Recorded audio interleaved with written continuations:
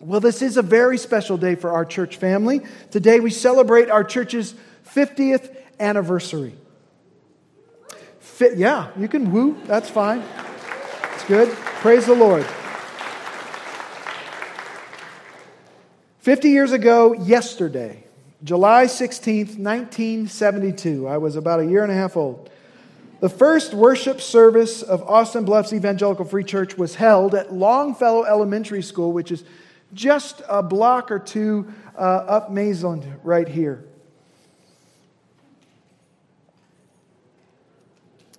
There were 50 people in attendance that first morning. This new church was planted by the First Evangelical Free Church on the west side, and it was to be a church that would seek to reach the extreme northeast side of Colorado Springs. Well, 50 years, things have changed. Some things have changed. The pastor of First Evangelical Free Church at that time also served as the pastor here at this new church plant. His name was Paul Allman. And he continued to pastor both churches for many months until he eventually resigned from First Evangelical Free Church to devote his full attention to this newborn work here at our church. Under Pastor Allman's leadership, the first 17 members of the church were received, and we're blessed to have one of those first members still with us today, Sally Plynn, who's sitting in the back, right back there. There she is on the screen behind me. Sally, wave.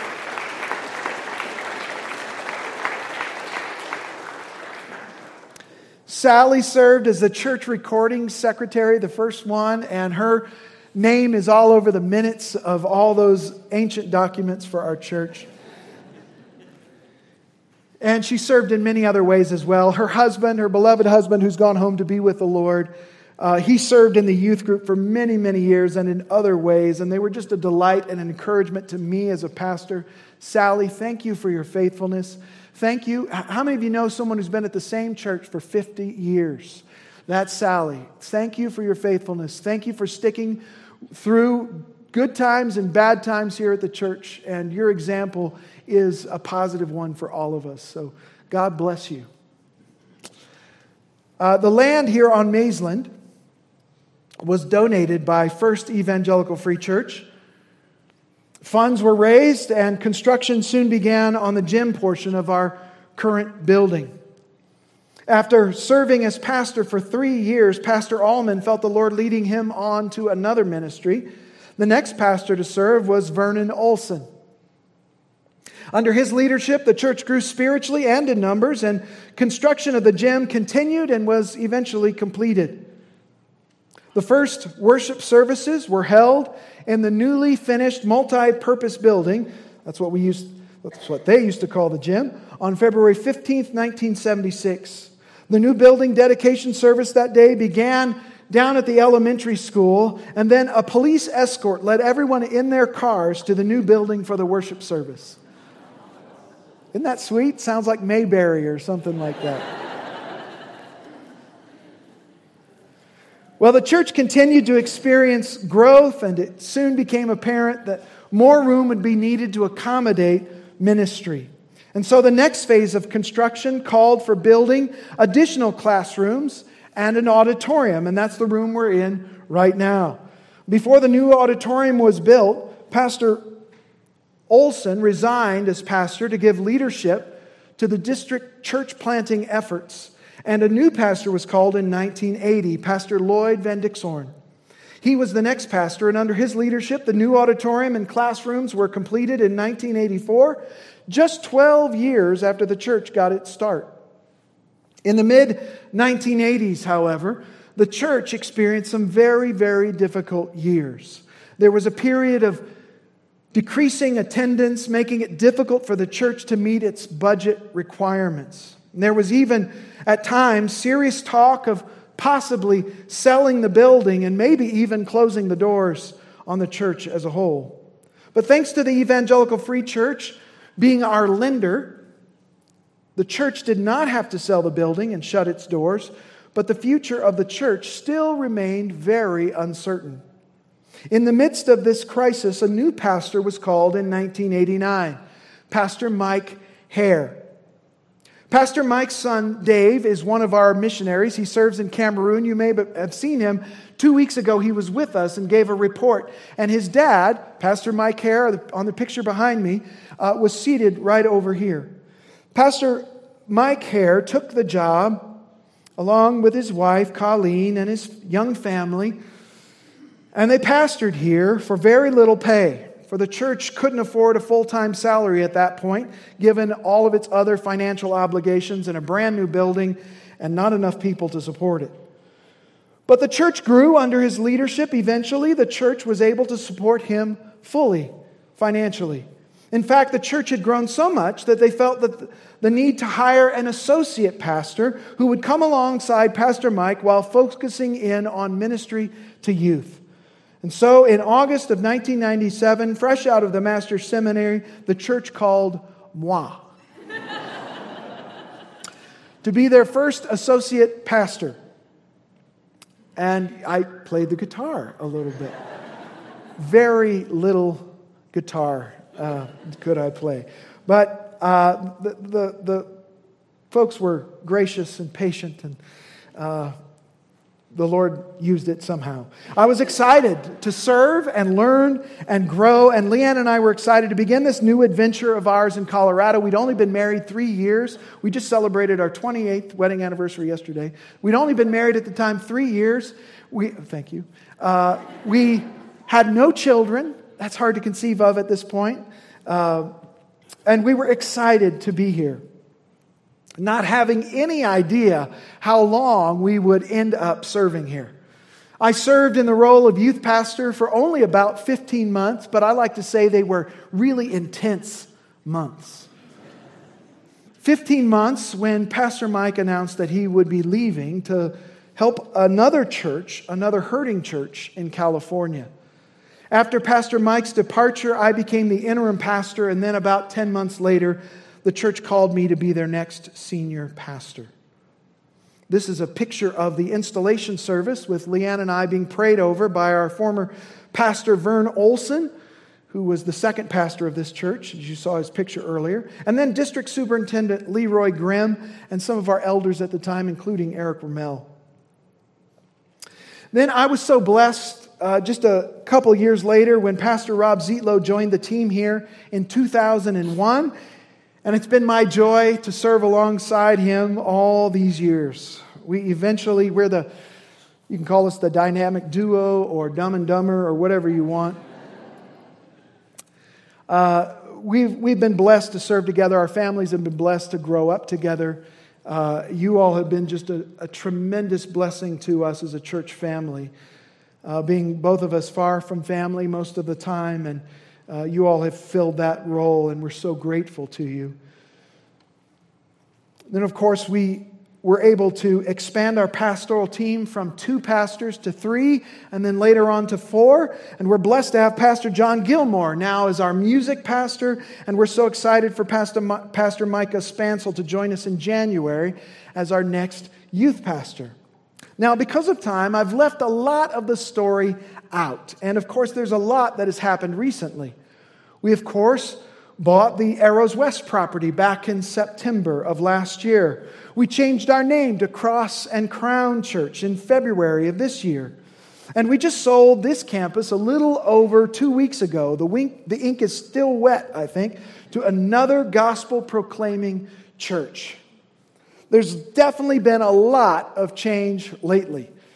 But the reality is, as we've seen from this quick survey of the history of our church, there's always been a lot of change. Life necessarily brings with it change. Time brings change. Change often makes us uncomfortable. Change often brings with it uncertainty. And we're going through a lot of changes together as a church right now.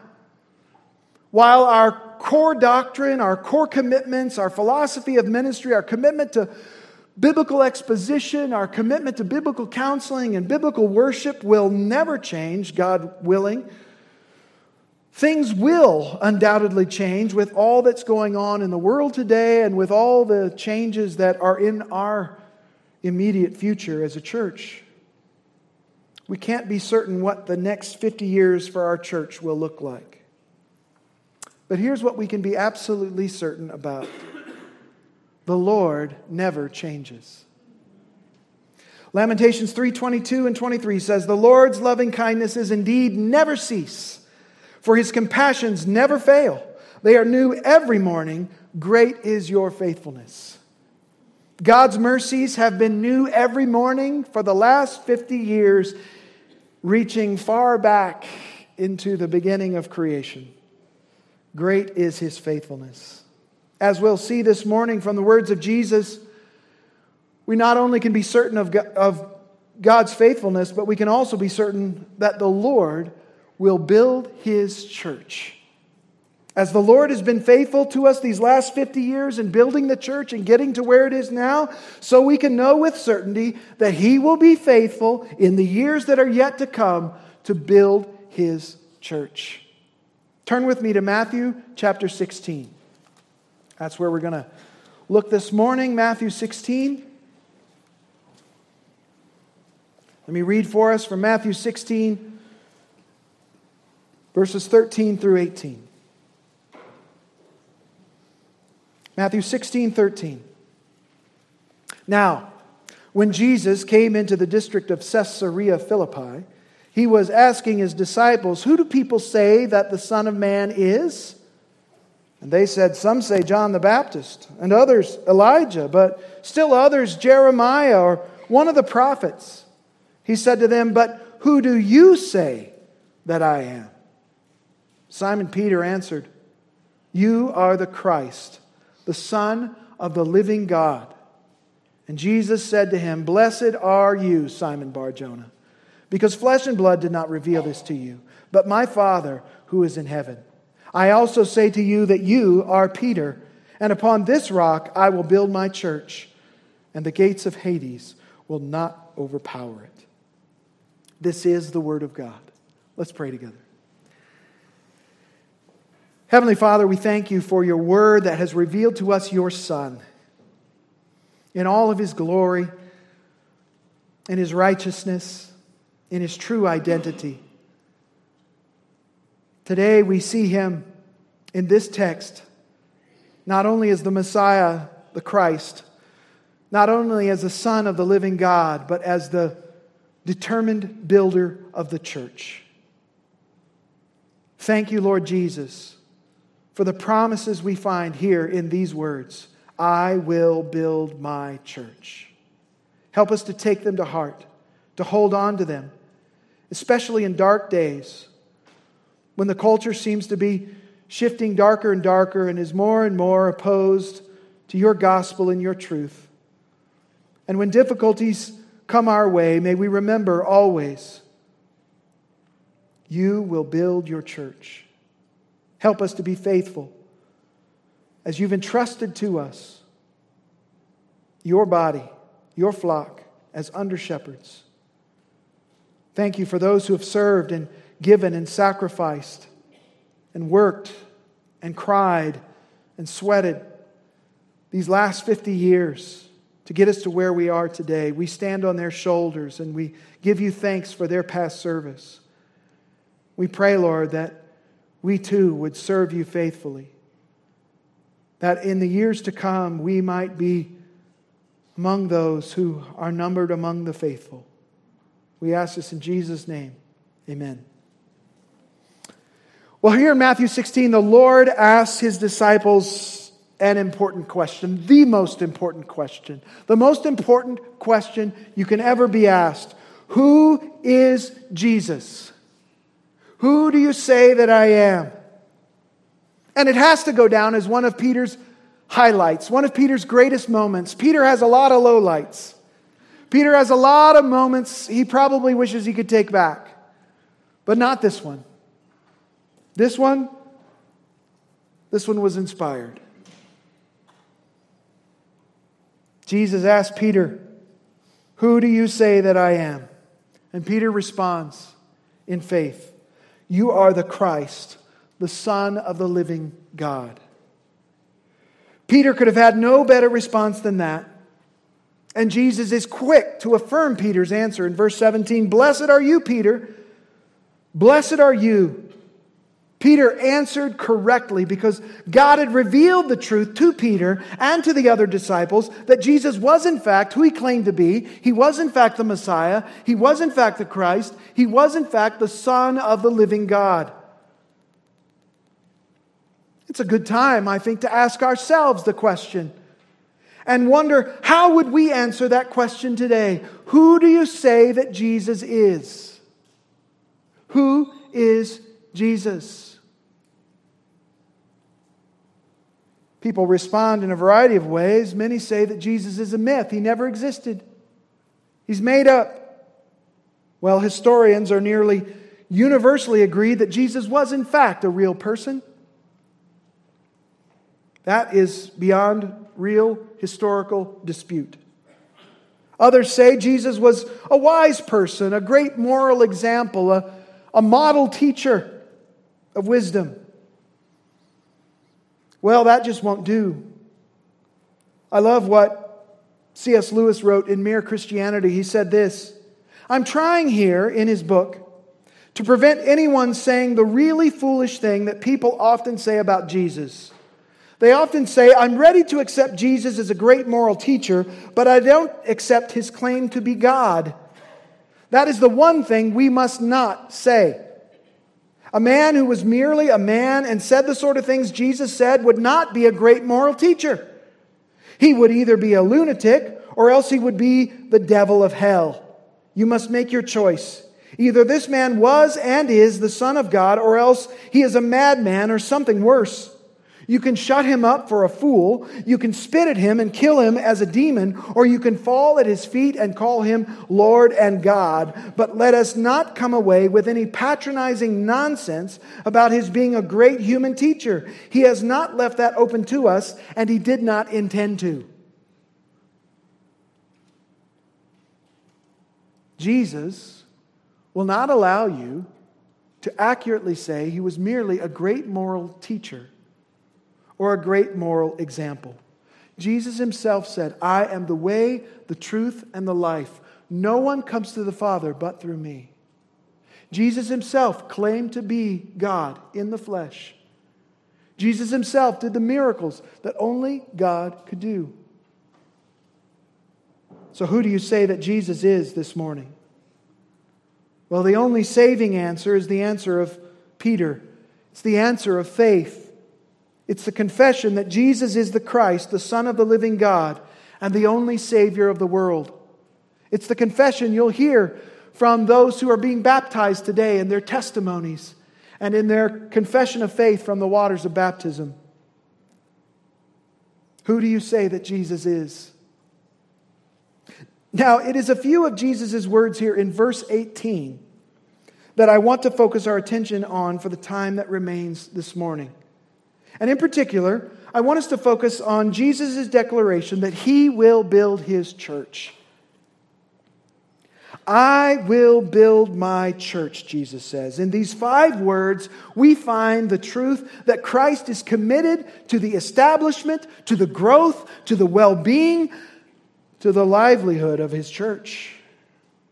We have the guarantee here from Jesus' own lips that come what may, the church, the body of believers here on earth will continue.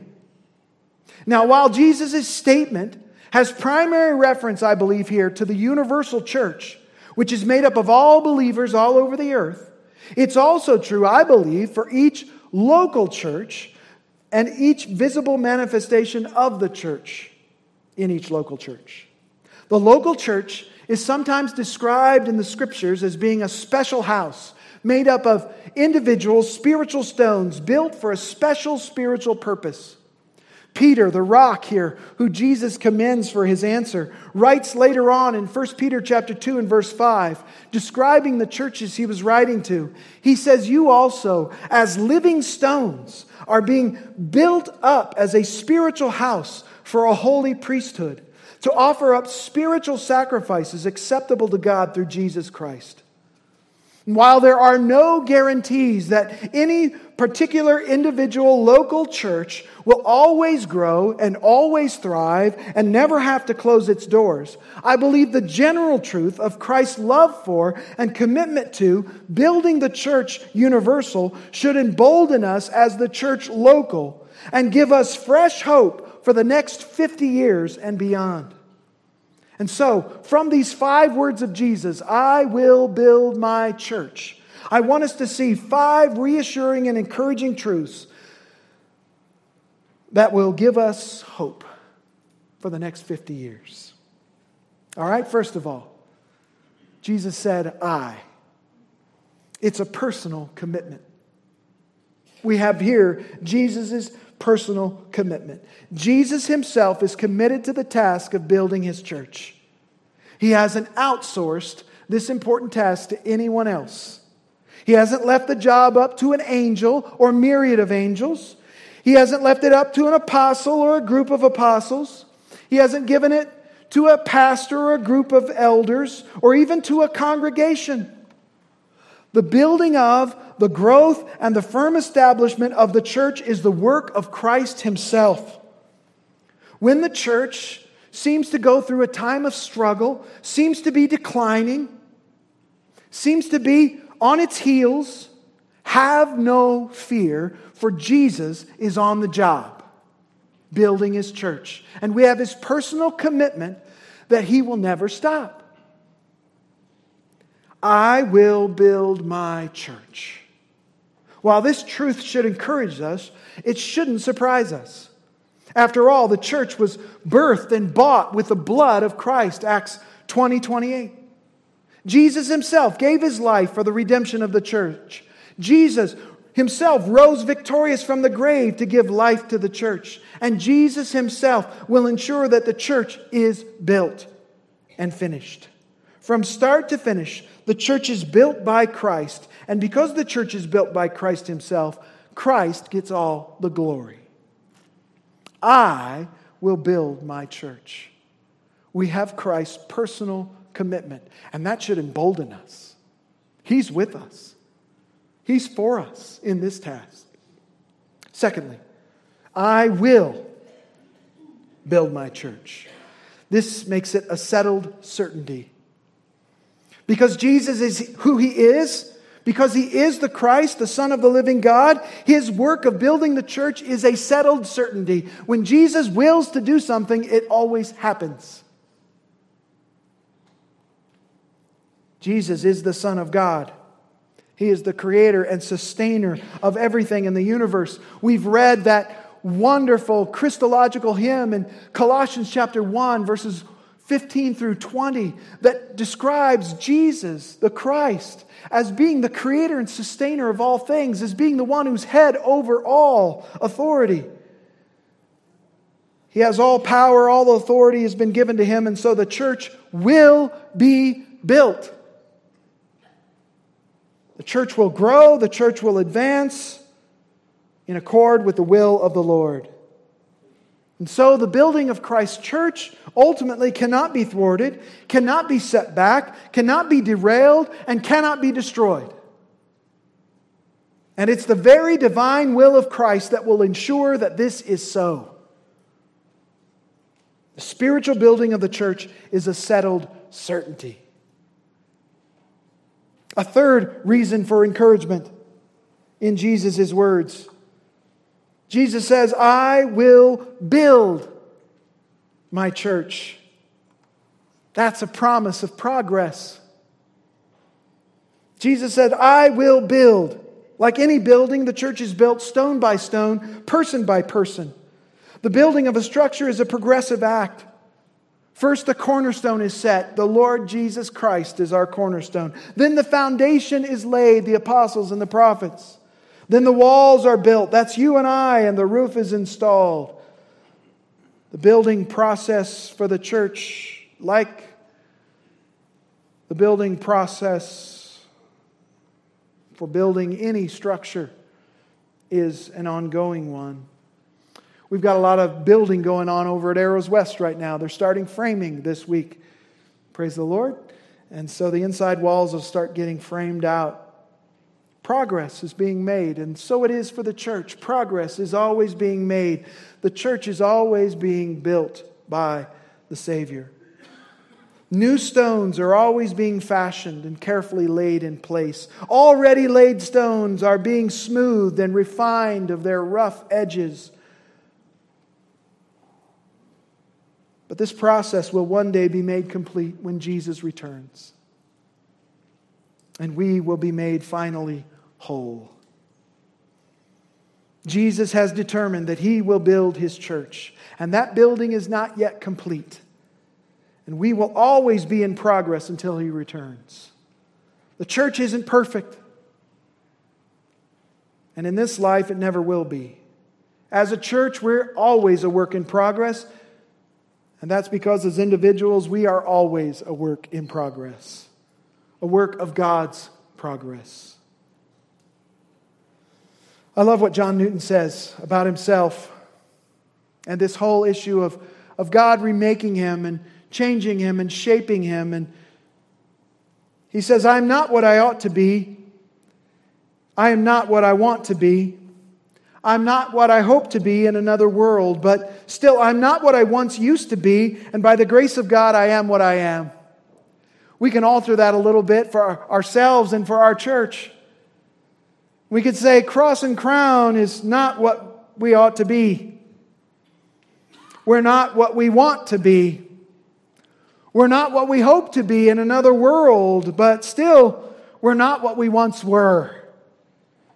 And by the grace of God, we are what we are, for God is at work and He's willed it to be so.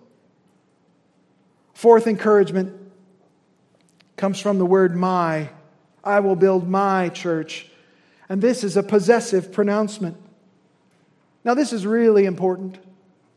We must always remember that the church is Christ's church. Jesus didn't say here, I will build a church. He didn't say, I will build your church. He didn't even say, I will build our church. He said, I will build my church. Jesus, as the builder of the church, the creator of the church, the one who bought the church with His own blood, shares no ownership of His church. The church is His. He is the sole owner, the sole proprietor, the sole operator. He doesn't answer to any board, any committee, any congregation, any auxiliary. Christ is the head of the church. He doesn't answer to us, we answer to Him. While elders do have real authority in the church, it is an authority that is given them as under-shepherds by the chief shepherd. An authority governed by the Word of God and delegated by Christ. The church as a whole and every true local church belongs to Christ and Christ alone. All of us are merely servants in Christ's house, entrusted with caring for and serving and using the gifts given to us inside Christ's house. The local church doesn't belong to any one of us or any group of us. It belongs to Christ alone. And our role is simply to be faithful with the precious house He's entrusted to our care. And hopefully leave it better, stronger, more faithful than when we found it. Fifthly and finally, I will build my church. The church is a special people. Jesus says, I'll build my church. Church was a word that was used for any assembly of people. But it came to have a technical meaning referring to the assembling of God's people. Here in chapter 16 and verse 18, Jesus uses the term in reference to all the people of God, all who are saved through faith in Jesus Christ around the world. It's a reference to the universal church. But in just a couple chapters later, in Matthew 18:17, he uses the same term for church to refer to a local assembly of believers, a local gathering, a visible gathering of Christ's church. So what makes a local church a church? Well, there has to be a gathering of believers in Jesus Christ. They have to gather under the leadership of a plurality of godly elders and deacons who are serving. have to gather weekly for corporate worship, which includes the reading and preaching of the Word of God, the singing of songs of praise, prayer, and the administration of the sacraments. And it's a place where the biblical process of spiritual restoration and discipline is faithfully carried out. Now, I love Colorado Springs and all the many ministries that are here, that are serving, that are doing the Lord's work and doing great work, but they're not the church. They're certainly not the local church. They're made up of individual believers, yes, but those individual believers hopefully are part of a local church, because that is the locus of God's work on earth. It's through the local church. That's the church Christ died for. That's the church Christ established and gave instruction concerning. The local church is special because it's a gathering of God's special people. In what sense are we special? Some of you might look around and say, yeah, there's a bunch of special people here. Well, there are. We are a special people, a peculiar people. We're special because in Colossians 1:13, it says that God rescued us from the domain of darkness and transferred us to the kingdom of His beloved Son. We've been rescued and transferred. Rescued out of darkness, transferred into the light of the kingdom of God's Son. The church is special because the church is made up of those who've been called into fellowship with Christ Himself. 1 Corinthians 1:9. The church is special because we have the Holy Spirit indwelling us, and therefore Christ indwells us through the Spirit and has given us the hope of glory, Christ in you. We're special because we've been justified. We're special because we're being sanctified. And we're special because one day the promise is we will be glorified. We're special because we've been spiritually united with Jesus Christ in His death, burial, and resurrection. We are those who have publicly confessed Jesus as Lord and who've been obedient to Him in baptism, confessing Him as Christ and Lord. And because we've been spiritually united with Christ, we're special because we have been spiritually united to one another. We are the church, a special people with a special purpose. We are the church, and we should love the church. We should love each other, for Christ died for each one of us and put us together to establish us together as a spiritual house made up of spiritual stones, conducting spiritual worship. God has been so faithful to our church through the years. That shouldn't shock us because Jesus has promised to build His church, and He has. But that process of building continues even today and on into the future until the Lord returns. I have no idea what the next 50 years will look like for us as a church. You don't have to be a prophet or the son of a prophet to look around and know the days and times we're living in, to know that difficulty and hardship are likely around the corner and in many ways have already arrived. I don't know what the future holds for the next 50 years for us as a church. But I know this: God is faithful. And Jesus will be faithful to His promise to build His church. And then we've got the added promise there. And the gates of Hades will not overpower it. We're going to win. We're on the winning side. Christ is our victor. And we've been made more than conquerors through faith in Him. What a promise. What reason for courage and hope. What reason for boldness in the midst of the darkness. Christ will build His church. And all God's people said?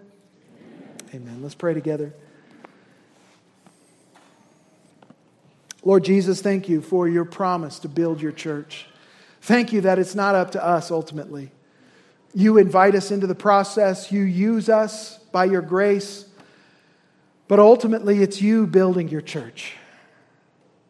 Thank You for that promise. Thank You for Your personal involvement. Thank You for Your determined, settled certainty to do it. Thank You, Lord, for the progress and the process that's ongoing. Thank You that You are the owner, that it's Yours, and we confess that again today. This church is not our church, it's Your church.